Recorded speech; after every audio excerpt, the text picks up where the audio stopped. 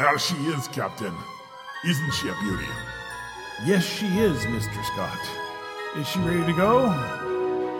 Aye, sir. She's ready to go to the stars.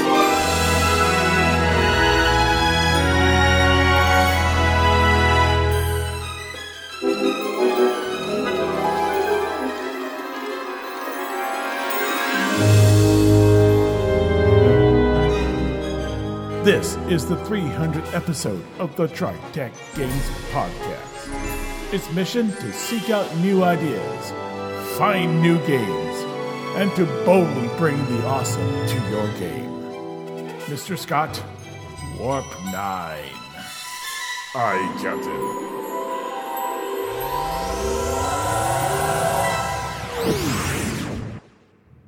And now, our hosts. This is Bruce. This is John. And this is Trav.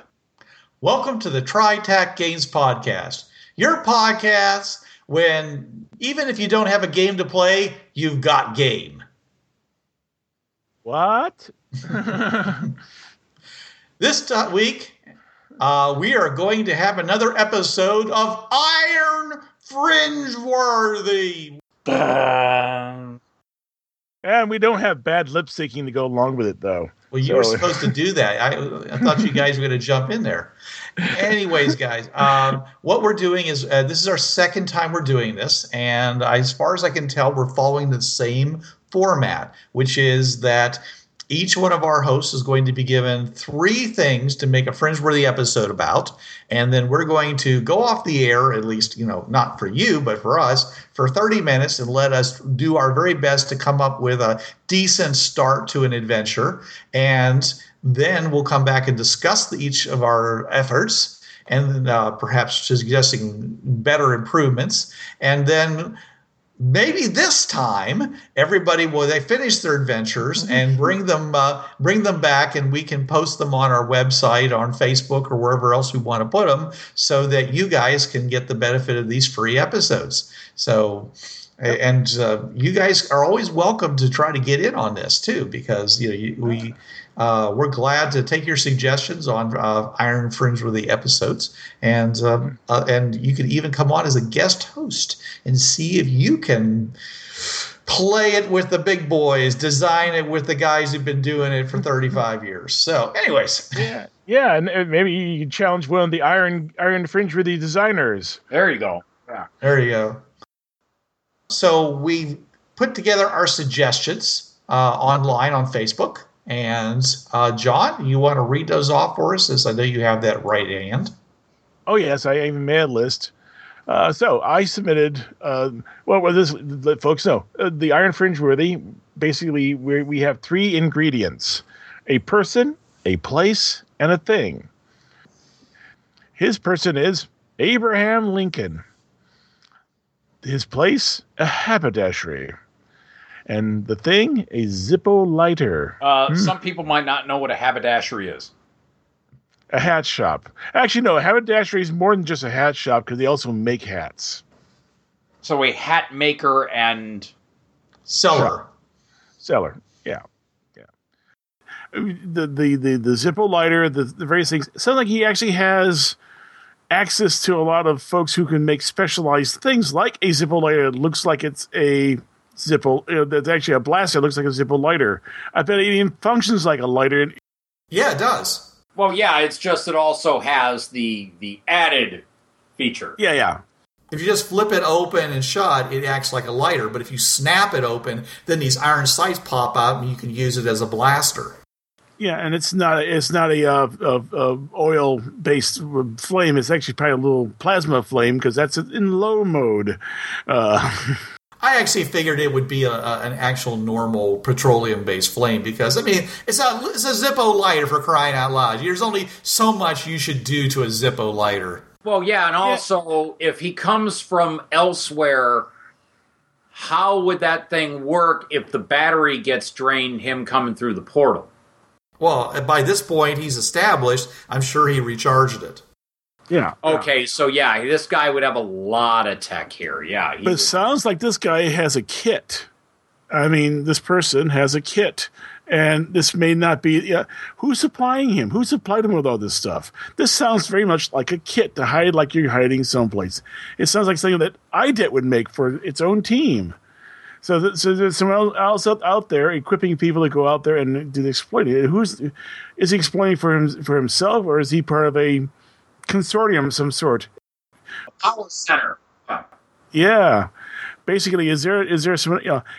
It could be that he is a pirate, but they're working differently. They decide to settle down, and they decide we're going to set these worlds up, get them going, and start producing stuff for us. Right. Well, he's obviously got financial backing, because if he didn't have financial backing, then he'd show up someplace probably further west where there was a gold mine hadn't been found yet, or a silver mine hadn't been discovered, or something, someplace where they've got rubies, or someplace that has something that he could hire some people, go out, start digging, and start bringing in, some soil with color in it, and start making some real money, and then take that and use that to support his financial takeover. But instead, it looks like he's got a certain amount of money. He certainly has some things that he knows is worth a lot of money, whether he can sell it or not. That all that stuff made of aluminium. Mm-hmm. Otherwise known as aluminum for people, because that was one of the original pronunciations of aluminum, which was more valuable than gold because it required a very expensive process until they came up with a new process in the 20th century that made it very cheap to get aluminum. I wouldn't put past that somewhere in his shop he has. Basically, he just came here with slugs, gold slugs, silver slugs. And then just got some coins through some trades, and then he has basically a coin stamper, an automated stamper. Makes a mold from one of the coins he got, and makes him. And he basically made his money. It's real money.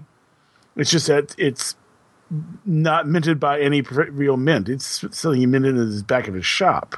Well, frankly, if he really, since he's a haberdasher, which means he has access to acids, he has access to mercury and a lot of other chemicals that he'd be able to justify having, he could just counterfeit money. Oh, yeah, that too. Oh, yeah, if it was 1819, paper money wasn't that prevalent then. It was still mostly coinage. Yeah, I was going to say, paper money I don't think came out until much later, because I know what do they call it, the Civil War? Scrip? Well, there was there was fiat currency out there, but it was more or less, it'd be issued from the Bank of Springfield. It'd be more locally issued than it would be issued by the government. The fiat currency. But he could also take like lead slugs, and he could electroplate them with gold or silver and pass them as real money. Oh no, 1819. Unless they broke open that coin, there'd be no way they would know. Right. So I'm just saying is that if he wants to be a counterfeiter, he's got all the equipment he needs in order to do that, just by being a haberdasher.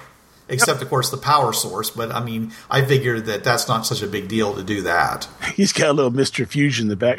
It sounds, if he's got a blaster, he's got a Mr. Fusion someplace on the shop. Sure. Yeah, or he's got a fuel cell. Yeah. That or a small nuclear reactor. But, you don't need all that. All you really need is a fuel cell. It's not terribly big, and you got plenty. And hydrogen's easy to come by. Yeah, and and all his windows are tinted. It costs a bit. Actually, with the tints they're solar panels. Could be. Oh, there you go. Transparent solar cells.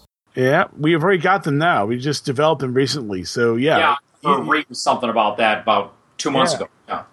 Yeah, and anybody comes in and says, "Well, how come your windows are so dark?" He says, "Well, it's because the light damages, the bright colors of my hats and such." I don't want to be selling you faded hats, so yeah. Yeah. I'm sure he could justify, but yes, his little shop is actually a little technological marvel. Oh yeah.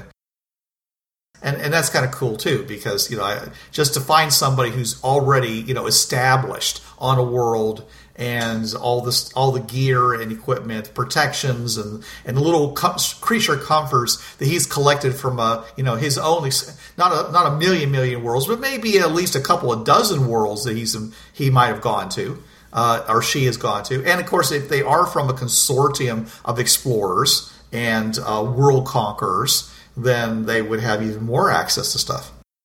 Yeah. Actually, one thing, Bruce, though, it's not a short train trip to Chicago. It's a short boat trip. I'm looking at a map of 1819 of railroads. There are none in Illinois. Oh. Really? I'm surprised. But okay, boat trip. All right. 1819? 1819. Yeah. Okay. All right, fair enough. Boat trip.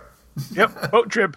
Yeah, down the Illinois. Basically, one of the tributaries down to the Illinois River. You can either go upriver to Chicago or downriver to St. Louis. All right, well, that's fine. I'll St. Louis is closer. Okay, all right. So, large market in St. Louis. Oh yeah, because even in 1819, that place was a nexus of trade. Everybody was there. Oh yeah, it was the jumping off place for the West. Yeah. Yeah, Chicago really didn't come into its own until it actually got rail lines to it. Okay, fair enough. Well, I mean, the whole thing with the later on with the meat packing plants and such, and driving all the cattle up to Chicago in the stockyards. Yeah.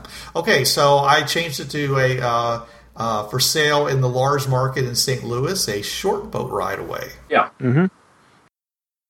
Question is, if they don't have a dock box, then there's going to be a medic. I mean, he's going to put out, at least modern gear to check out little Abe and see what's going on with him. You might be able to find a pulse. Dude, even a stethoscope in 1819, I think, may have been advanced technology. Well, they had these brass tubes they would put against someone's chest and listen to, but they weren't as good as like a blood pressure meter. And basically, if the guy's got the equipment and he's been there long enough to recharge his batteries, he's got himself a little EKG machine. At least that lets him know the heart's beating. Yeah, I'm sure this guy would have a lot of because he has to provide his own first aid. Yeah. Yep. And a medic on a Fringery team, if he doesn't have IDIT team doesn't have his own dock box, at least he's got modern gear, and he makes sure his fuel cells for his kit is working, so he can put on the electrodes and find out if Abe's got a heartbeat or not. Yeah. Last thing you want to do is bury Abe at that point. Right. I came not to praise Abe, but to bury him. Wow. Yeah. You're like, what's all this fuss about this kid? I mean, he's a good kid and all. Not really, probably.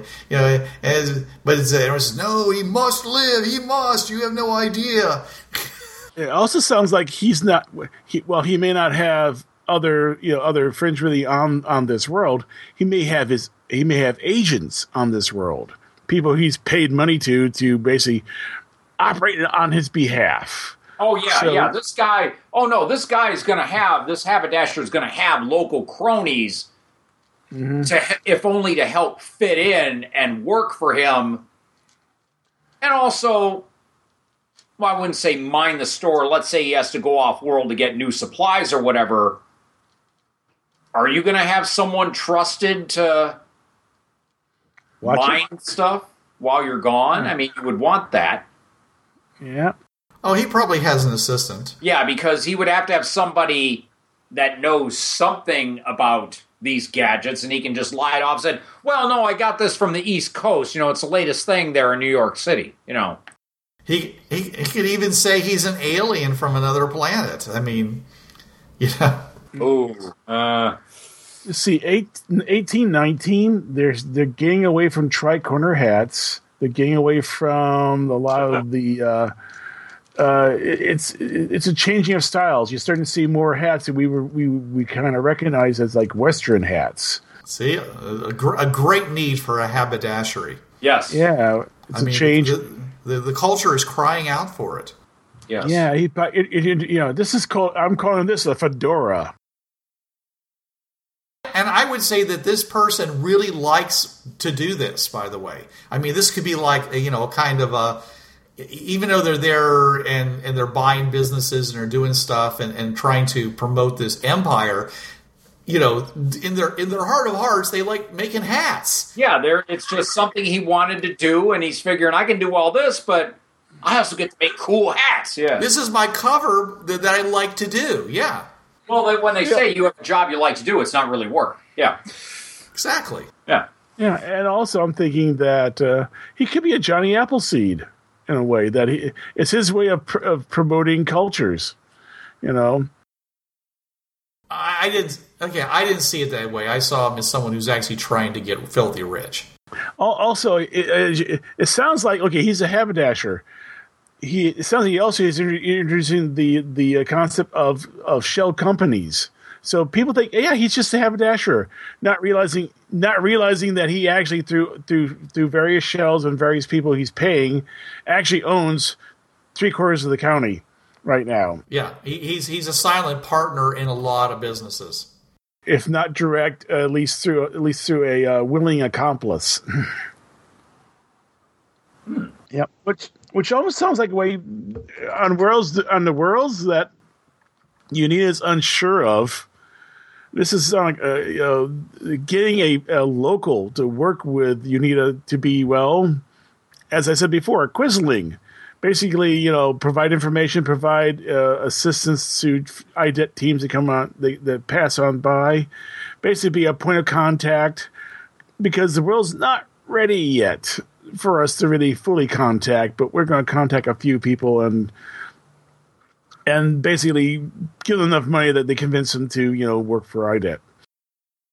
Well, I like the idea that this person, like I said, the way I said it, I mean, that they might be willing to help IDET for a price, might be willing to store IDET equipment for a price, but ultimately, it has its own agenda. It's, I'm here to do this, and yeah, I'll keep your secrets safe. You can store some gear in this shed I'll have built for you.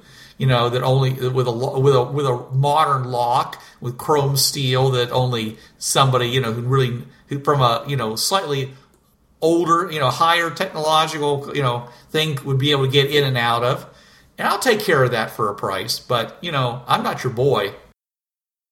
Oh yeah, and it won't be for gold, because gold for him is probably not important. Other than purchasing things. No, for him it'd probably be things like So what I want is 5 tons of high carbon steel in sheets, 2 millimeters thick.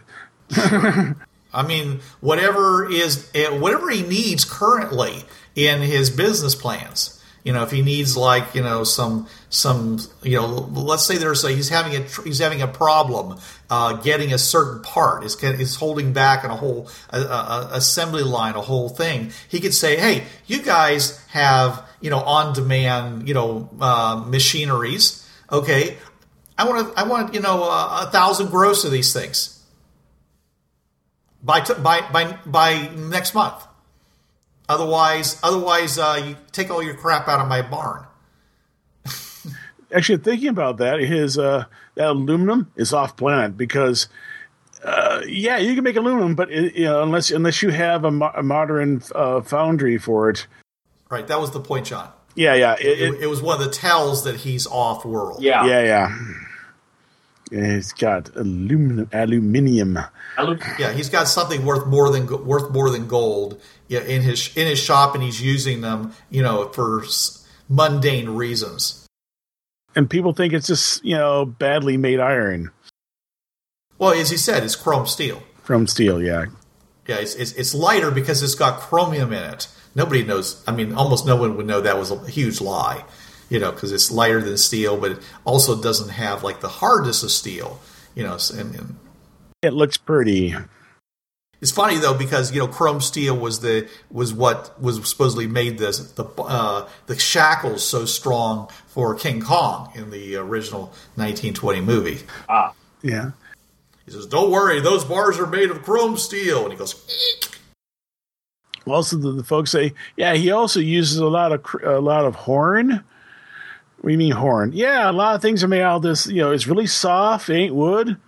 It ain't plaster. It's sort of like wax, but it's much harder. I eat plastic. Yeah. He put resin, yeah, one or the other. He's basically got a lot of, I imagine that he has. When you walk in there, to us, we just spot the normal and anachronistic items, but someone from in the city, the whole shop's out of time. Anachronistic. All the styles are like 40 years ahead of time. Okay, see now, John, you're going and doing extreme again. Okay, you don't need to do that. He's going to lead fashion because he knows how history went. So he's going to have, whenever the new thing comes on over in the streets of New York City or whatever, he's already got it in his shop. So all the ladies are willing to pay through the nose. He can go and take that stuff down and sell them in St. Louis. And they're like, we just heard about this and you've already got it. He says, well, it's, he says, great minds think alike. Why would he try to make himself look different? You're right. Yeah, if anything, it's just probably a little too polished. It probably matches the style you expect to see in a shop like that, but it's probably he sounds like these kind of people who it's a little too perfect. But other than that. It's probably more of a set than a shop. You know what I'm saying? It's like someone sat down and said, "I want a shop from the 1819s," and he's got a shop from the 1819s, but it's more Hollywood set piece than a proper shop. Even though everything there is was supposed to be the drawers, everything, the big shelves along the walls. I mean, I've seen, unfortunately, no pictures because pictures aren't for a few more years, but seen paintings of shops like that. And yeah, the style is shelves all up and down the walls. You need ladders to go up and down to get stuff. Well, yeah. The question is, would the team recognize that? Probably not. It would have to be, you would have to have somebody who is either just an incredible historian or somebody who is good with fabrications, things made to look like, a fake. Maybe somebody with a criminal background may be going, this just doesn't look right. Something is shady here, and he might be able to pick up on that. I mean, other than that, it would have to be somebody who is just an in-depth historian and would just pick up on. Yeah, I saw this guy as basically a historical economist. Someone who understood some basic things that revolutionized businesses and has enough money to be able to do it, who has a side interest in, haberdashery and maybe, even fashion. And so he said, well, I'll use that as my front, as my business, and the things to do to keep me not being terribly bored. And, as I go about my real business of, becoming a multi-billionaire at a time when multi-millionaires were considered to be really, really rich. Yeah. He's playing to be a robber baron before robber barons were a thing. Yeah. I don't like the sound of that, but okay. I don't know how resolute, how vicious this guy's willing to be. That's how the GM gets to decide that. But mostly he doesn't want anybody else coming onto this world and trying to exploit it because this is his patch. He basically's got dibs. First come, first serve. Yeah. Yeah, he's trying to be a Carnegie. He's trying to be one of the rich, the industrialists of the late 18th century. Which some of them became good people in their later lives, but they were really, really ruthless in how they did their business. Yeah, there aren't a lot of laws right now. Okay, in the 1820s. So OSHA, that's that thing with water in it, right? Yeah.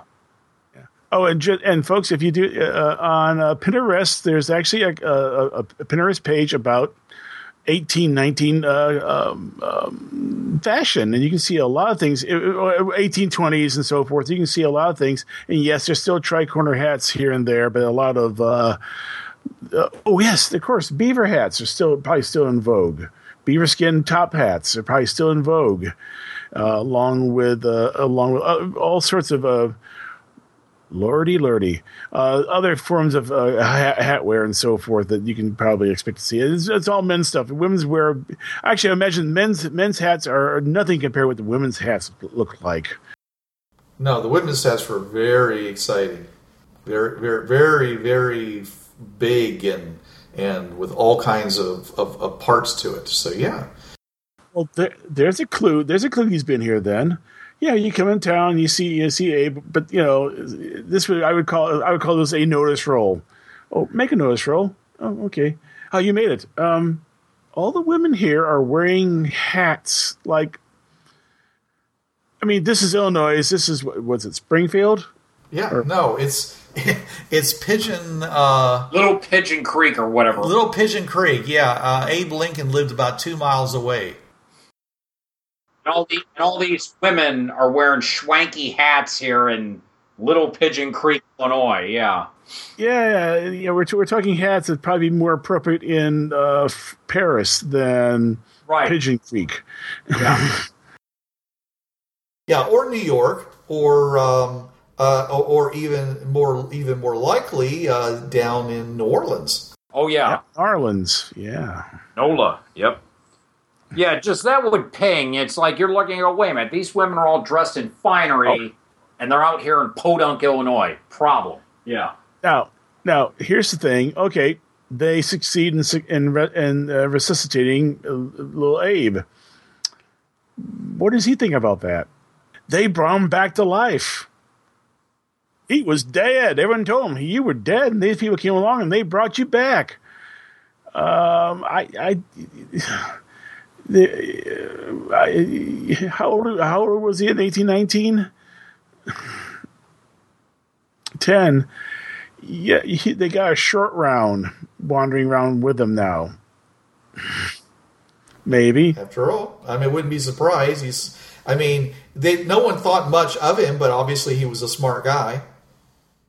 Mm-hmm. Yeah. He wasn't considered to be like, really, amazing as a teenager, as a boy. He just was very, obviously very self-motivated. One heck of a growth spurt. Yeah. What was he, 6-something, I think? He was one of the taller presidents. He was a tall glass of water. He was at least 6'3".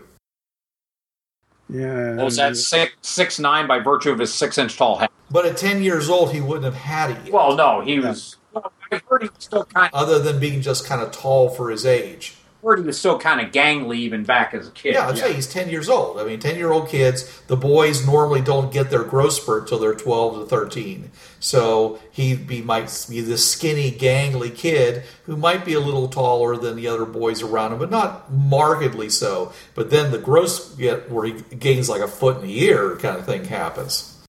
Yeah. And now he's got these guys who saved his life, and he wants to help pay it back. This is something that he might consider. What can I do to help you, mister? I can carry your bags for you. I can help you out. He may become a little pest as well. All depends on how much his mom and dad need him back at the farm. Yeah. That's true. Well, they rescued his son. At the very least, they're getting a chicken dinner out of this. Oh, I'm sure they would invite. I'm sure everybody would be invited back to the Lincoln household. Sure. I'm trying to remember. Because that was literally a log cabin, wasn't it? Yes. A lot of the structures were. Yeah. Yeah, I can just imagine being brought in and everyone realizing, okay, they're feeding us. They're feeding. If there's your standard team of 6 people, they probably went out and killed at least 2 or maybe 3 other chickens for this dinner. No one complain about it, okay? Everything is going to be delicious. Why would anybody complain about fresh roasted chicken? We're not talking about... It is delicious. We're not talking about an all-American team here. We're talking, if this may be a mixed team, you may have someone going, I cannot eat the chicken. It's against my religion. Well, okay, you can always eat that ground corn that hopefully got ground at some point that he threw into the grist mill. Yeah, but the thing, it's actually one of those little things. I know I'm tangenting, sorry, but this is where I've seen these shows where they send these poor little rich kids to places where their clothes are made, and these people made them dinner, and they're going, I can't eat that. And the thing is, this is like they've given up at least 2 meals to make this dinner for you. You're going to eat it and like it. Yeah, I don't think that the Lincolns were starving. No, I don't. So I mean, there weren't, I'm saying they weren't like, the rich kids, the rich family, but at the same time they weren't dirt poor. I think Bruce John's going more along the lines of they may not want the chicken dinner just because it isn't an all-American team. I don't think it's the. I get that. I'm just saying, though, is that by this time I think they would have dealt with this whole issue of how do you fit in with the locals. It just seems like something that, like this, unless you wanted this literally be the first adventure that a team went on, in which case, yeah, they might very well run into that whole thing. I can at least imagine actually, most people will eat unless you're vegetarian. Most people eat chicken dinner. Right. But what you are going to run into is the fact that nothing is going to taste right. Okay, because it's we Americans and other people eat a lot of food that's gone through a lot of changes over the years, a lot of processing. This is all going to be, the corn's not going to taste like the sweet corn that comes out of the green giant can. Okay, and the bread's going to might have some bits in it that maybe they might not be expecting, and that butter is going to be butter that's been churned from a cow that's been eating all kinds of things. Yeah, right. You're not going to be getting your pasteurized milk. You're not going to be getting, things that have been processed. This is straight out of the animal, like maybe that day. Yeah. And if it's cheese, a couple of days. Things are going to be different. Most 21st century people are going to be like, this don't taste right. Shut up and eat it. It don't taste right. Shut up and eat it. Yeah, at the very least, the chicken will hang for a couple hours before they actually pluck it, because it makes it a little easier to pluck it if it decays a little bit beforehand. Well, you get the blood out of it, and that makes the inside shrink and the skin gets looser. Yeah, that too. So yeah, so the chicken may be a little gamier, but it will be it probably have a lot more internal fat in it. So it's going to be chicken of old, not these current chickens we have right now. These would be more close to the pheasants than the current breed of chickens you get in the store. Yeah, like you said, a lot gamier. Yeah. Yeah, so and if they serve pork, it's going to be pork with marbling in it. Mmm. That's right, and they're probably going to take fat back and smear it on on other things. Everything's going to be cooked in bacon rind and all that stuff. Yeah, and the biscuits will definitely be made with lard. And the biscuits will definitely be made with lard. All right, so let's move on to you, John. Okay, what I got? Oh, I got a little story, right? Okay, so.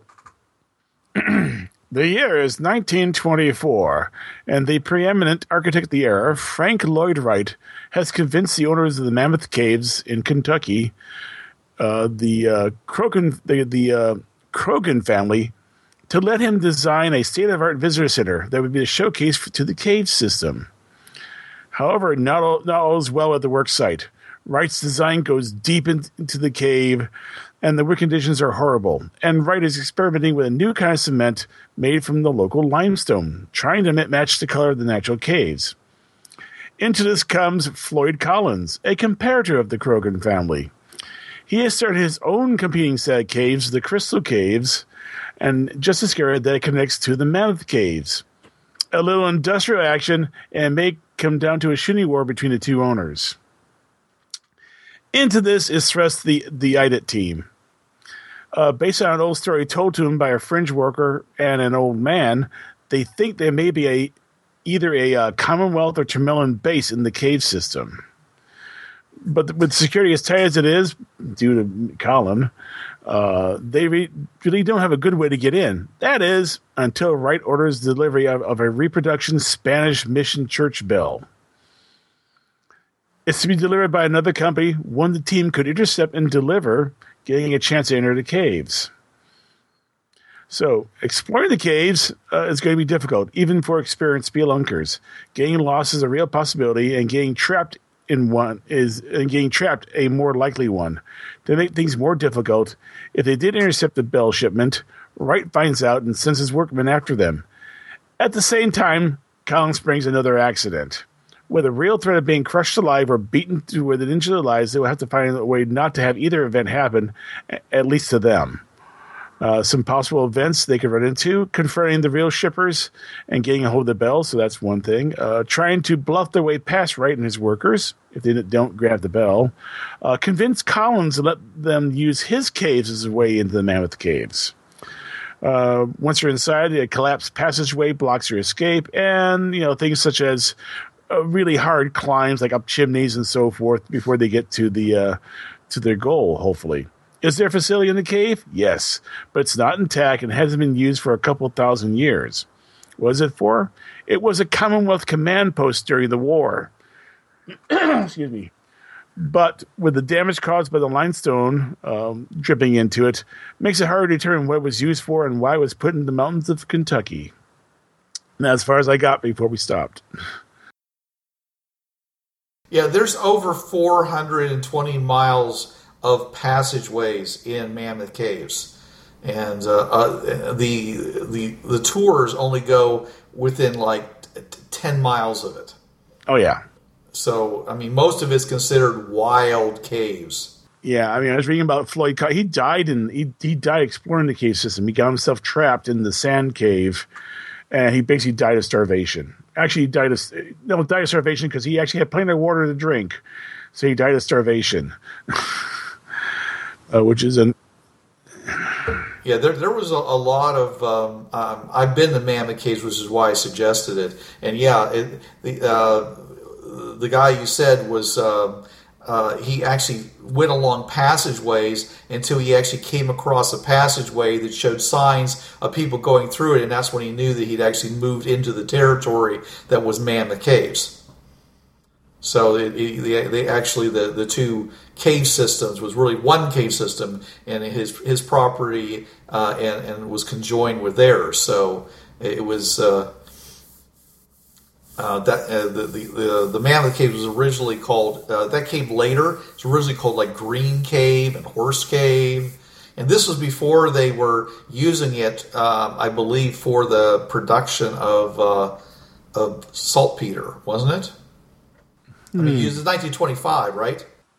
24, yeah. Oh, yeah, so this is way later. Okay. Yeah, during the 1800s, you're right. During the 1800s, it was used mostly, you're right, for things like, what they could pull all of it rather than have people go in and take a look around. Well, there's a massive entranceway to Mammoth Caves, the lower entrance, and they literally mined that area for the saltpeter. But that ended pretty early in the 1900s. And I picked 1924 because I went 2 more years down the way. That's when it was made at least a national monument. So I wanted to pick a time where it's still owned by by the family, so that because there would be no way in heck they let Frank Lloyd Wright near a national monument, but the family might. So let's be honest. Frank Lloyd Wright was known to make a lot of wonderful buildings and also make places that you look at and go, so what was Frank Lloyd smoking again when he made this building? Yeah, he's got a lot of structures that have a lot of impractical aspects to them. They're very artsy, and which would be great for a visitor center, but it wouldn't be a place that most people would want to conduct business out of, or certainly wouldn't want to live in. Except, I mean, I've been to Falling Water, and it's a lovely house, but it is, very strangely shaped. They've got basically a river that runs through the house and makes natural waterfalls through the various floors of the building itself. And a lot of glass sides and stuff. I think I read someplace it's actually now owned by a company now or someone. So it's actually no longer owned by the family that had it originally. It's been sold. Oh, that's not surprised. He created it for somebody else. He didn't own the house. He was the architect. I mean, there's the Mayan-inspired house there in Los Angeles. They used that one in the Rocket. Was it Rocket Man? Not Rocket Man. The Rocketeer. Rocketeer, yes, Rocketeer with the Mayan motif, and also in Blade Runner, same house, just lighting and a lot of things. But yeah. So yes, as you can tell, he's actually building it. He's building into the cave. So basically, he's not just into the mouth. He's going deep into the cave, building all the various things, and he's putting the Frank Lloyd Wright touch to everything. At this point, he's making a proper visitor center. He's probably building the pathways so that they look like they're made out of the walls rather than out of concrete. You know what I'm saying? He's putting the Frank Lloyd touch to it. So, I mean, like I said, there's 430 miles of passageway. So they're, yeah. Would they come with a modern map of the probably of the actual system? So I'm just wondering if at some point they would have to mine their way into a new section. Probably. I mean, they've gotten a vague idea where it is from both the Fringe Walker and the Old Man. The Old Man, basically, I would flesh this out. I would say the Old Man more or less said, "Oh, I was there. I can't draw you a map. I can tell you where it was. X number of miles into the cave system." Well, it depends on which entrance you use as to how far it is in the cave system. And he's remembering it from 2,000 years ago. Well, it wouldn't change much, John. It is a cave system. Yeah, that's true. But, the mouth that he's using may have actually collapsed. Or basically, I'm thinking if it's that deep in the cave system, they're not going to the entrance they used in Mammoth Cave. It's probably someplace else, but that mouth may have actually collapsed. Well, there's a number of levels to Mammoth Caves, and one of the levels, the 5th level down, it actually floods. Yeah. And so depending upon what time of the year it is, there's we can't take a tour down there right now because there's filled with water.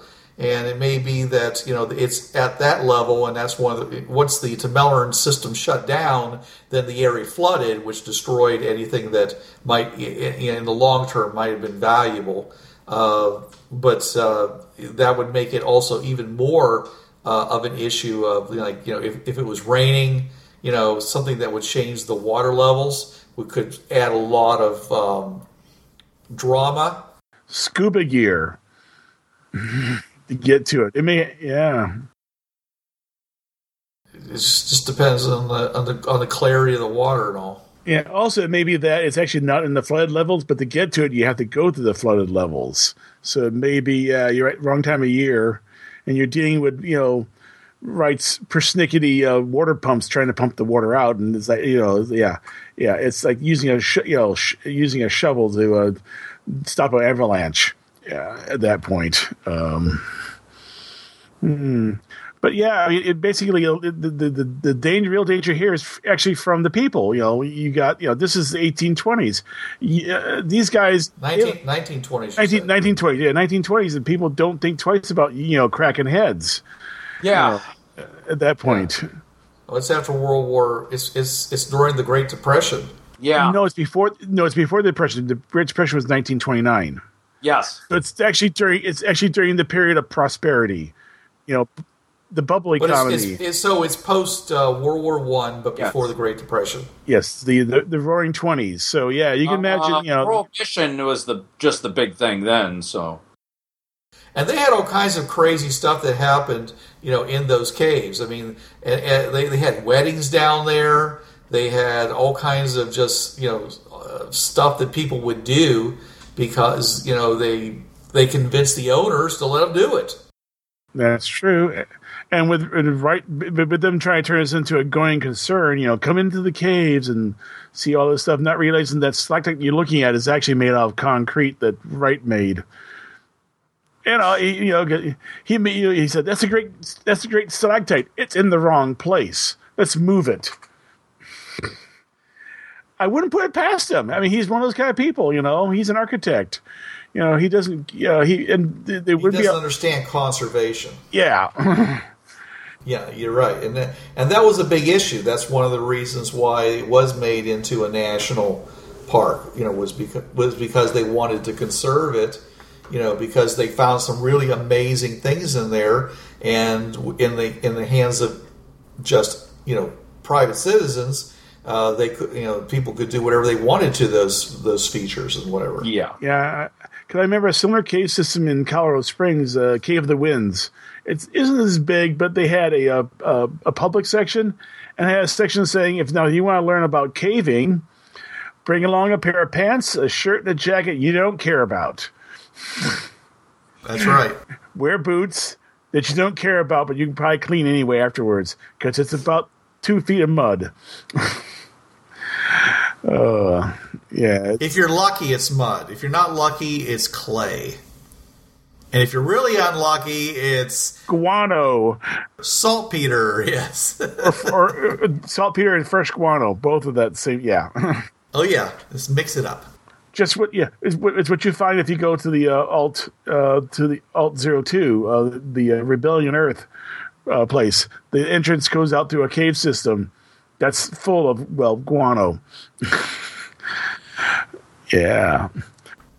I don't see a whole lot of conflict unless the GM makes it, and that's okay. No, I mean it's fine. They have to. It doesn't have to be a month-long adventure. I mean, just something simple, just having to deal with the people.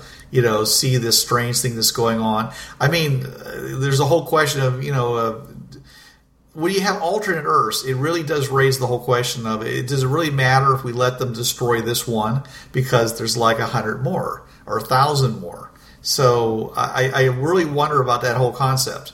Yeah, it's a real question about, because the real treasure here is not the caves themselves; it's the old Commonwealth base that Yeah, there may be stalactites growing out of the panels. There's still stuff in there you want to get out. I mean, if you're really lucky, you might find some crystal keys. Yeah, stashed someplace. Right, at least a couple orange ones. Yeah, might find. Yeah, that's right. Might find some keys. Yep, might find something hibernating that actually has some useful functions.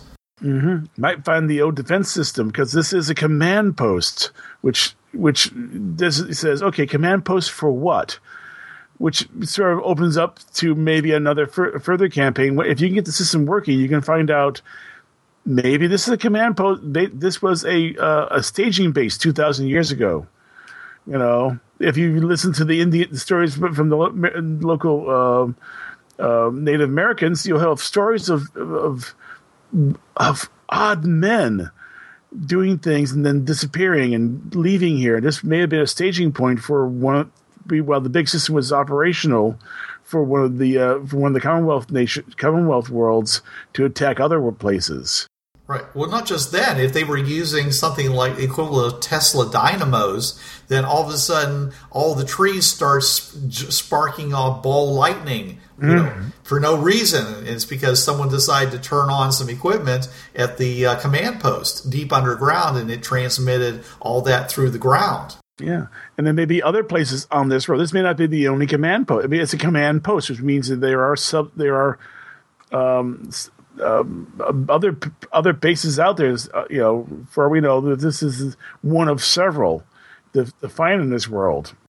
Yeah, if they're using something like super long frequency communications, which is literally designed to go through the ground. This may be a repeater, basically something that coordinates the efforts all over the world with a lot, with hidden. I mean, if these people came in and actually found something useful, they might actually turn it on, and they might activate, and as they said in the Hitchhiker's Guide to the Galaxy, an ancient defense system that ticks away the millennia and occasionally takes the pot shot. That's true. Yeah, if they can figure out how to make it, if they get functional. The trouble is, like I said, the limestone it's been here for 2,000 years. The limestone's gotten into inside the various places. There's places where, the circuitry might work if you don't mind having extra silicon on your circuits. It's not silicon. Oh, you're right. Calcium carbonate. Yes, I knew that. Yeah, so it's a jumping off point for maybe a larger game on this world, trying to track these places down. Yes, we turned it on. Well, it turned on for all of 5 minutes, and that's when we realized, we shouldn't have done that, and now we gotta find the 6 other places out there and shut them down. Right. I mean, you figure out how to fix it and turn it on, and then you realize that was a bad idea. Yeah, it was on just long enough to activate the system. Oh, back on duty, yes, sir. Yes, my name is Beeger Nomad. Beeger Nomad. All right. Well, that sounds interesting. Thanks, John. All right, so we have 3 adventures that we now need to flesh out and put on our website so you guys can play them. And we hope you liked this. We hope that you like the sound of these adventures. And, of course, this is something that we're planning on revisiting time and again. So if there's a kind of adventure you'd like us to write during one of these Iron Fringeworthy type things, we're just using this random 3-item thing to go and generate the ideas. But if you guys have some adventures that you wish we had ever written, that you wish to have in your Fringeworthy game, then please put them up on our Facebook pages and on our Google Plus sites and also our Podbean site. Any place that you can find us, post a message to us, and we'll seriously consider it. And we'll even help you develop it yourself if that's what you really want to do. Don't forget the forums, which we have as well. Yeah, the Tritech forums. Is it still TritechGamers.com? And having said that, TritechGames.com/TTG/index.php. We might want to put that URL on the various pages. Just go to TritechGames.com and there'll be a link. Yes. But folks, this Iron Fringeworthy experiment now, this is our second one. It shows that that venture design need not be an extravagant thing. If you just come up with a few things, we each came up with these adventures in about 25 minutes time. And they're probably all written on like a sheet of notebook paper. It's very easy for a game master to come up with a quick adventure like a 1-shot or a 2-shot. If you have to do something all of a sudden, let's say a few players are missing from your game and you still need an adventure. These Iron Fringeworthy segments we're doing shows just how easy it is to come up with something like that with 3 often very disparate plot points. Right. When you're working with a game property which is so rich, that has so many possibilities in it, it's really not that hard to find something that will fit even the most disparate of objects like we were just given. Yeah. I mean, this is actually not the first time I've done the Iron Fringeworthy. We on the old Yahoo. It's the second time. It's actually the 4th time I've done. 5th time, because we did this. Used to do this on the Yahoo group. Oh, okay. Generate stuff. I don't remember that. Yeah, me and James. Okay. Yeah, we would come up with. I remember you mentioned it before. Yeah. Okay, you mentioned. Yeah. Basically, we would come up 3. Now, the thing is, with that one, it was more like the Iron Chef challenge, as we had the same 3 items, and came up with different things. Well, even then, that could still be interesting. Yeah, I mean, let's see. Maybe in the future, we'll come up with some items. And we all develop our own adventures off those exact same items, and we'll see how they come out. Okay. Well, thanks, guys, for participating in this, and thanks everybody for listening. And we hope to, this is going to go into our queue, and you'll get it when sometime in either before the start of the year or possibly even in 2017. But it will definitely be in our it'll be our 7th year or our 6th year. Season 7 as of October 20th. Season 7. So this is going to be in Season 7, and we hope to see you there. And we'll have more for you next week. But until then... This is Bruce Sheffer saying there are a million worlds out there, so go explore them. This is John Ryer saying keep your powder dry and keep those cards and letters coming in. This is Blix. Don't hate the game, hate the players. This is Richard Tahoka. Wait till you see what's coming next. And this is Trav. There's a reason why it's called gaming. It's for having fun. Yo, brothers, this was the TriTech Games Podcast. You know the drill. It's protected under the Creative Commons License 3.0. No commercial reproduction, no derivatives, and sucker, you best attribute this to the folks at TriTech Games. And if you don't, we'll be after your sorry butts, because we're some bad mothers.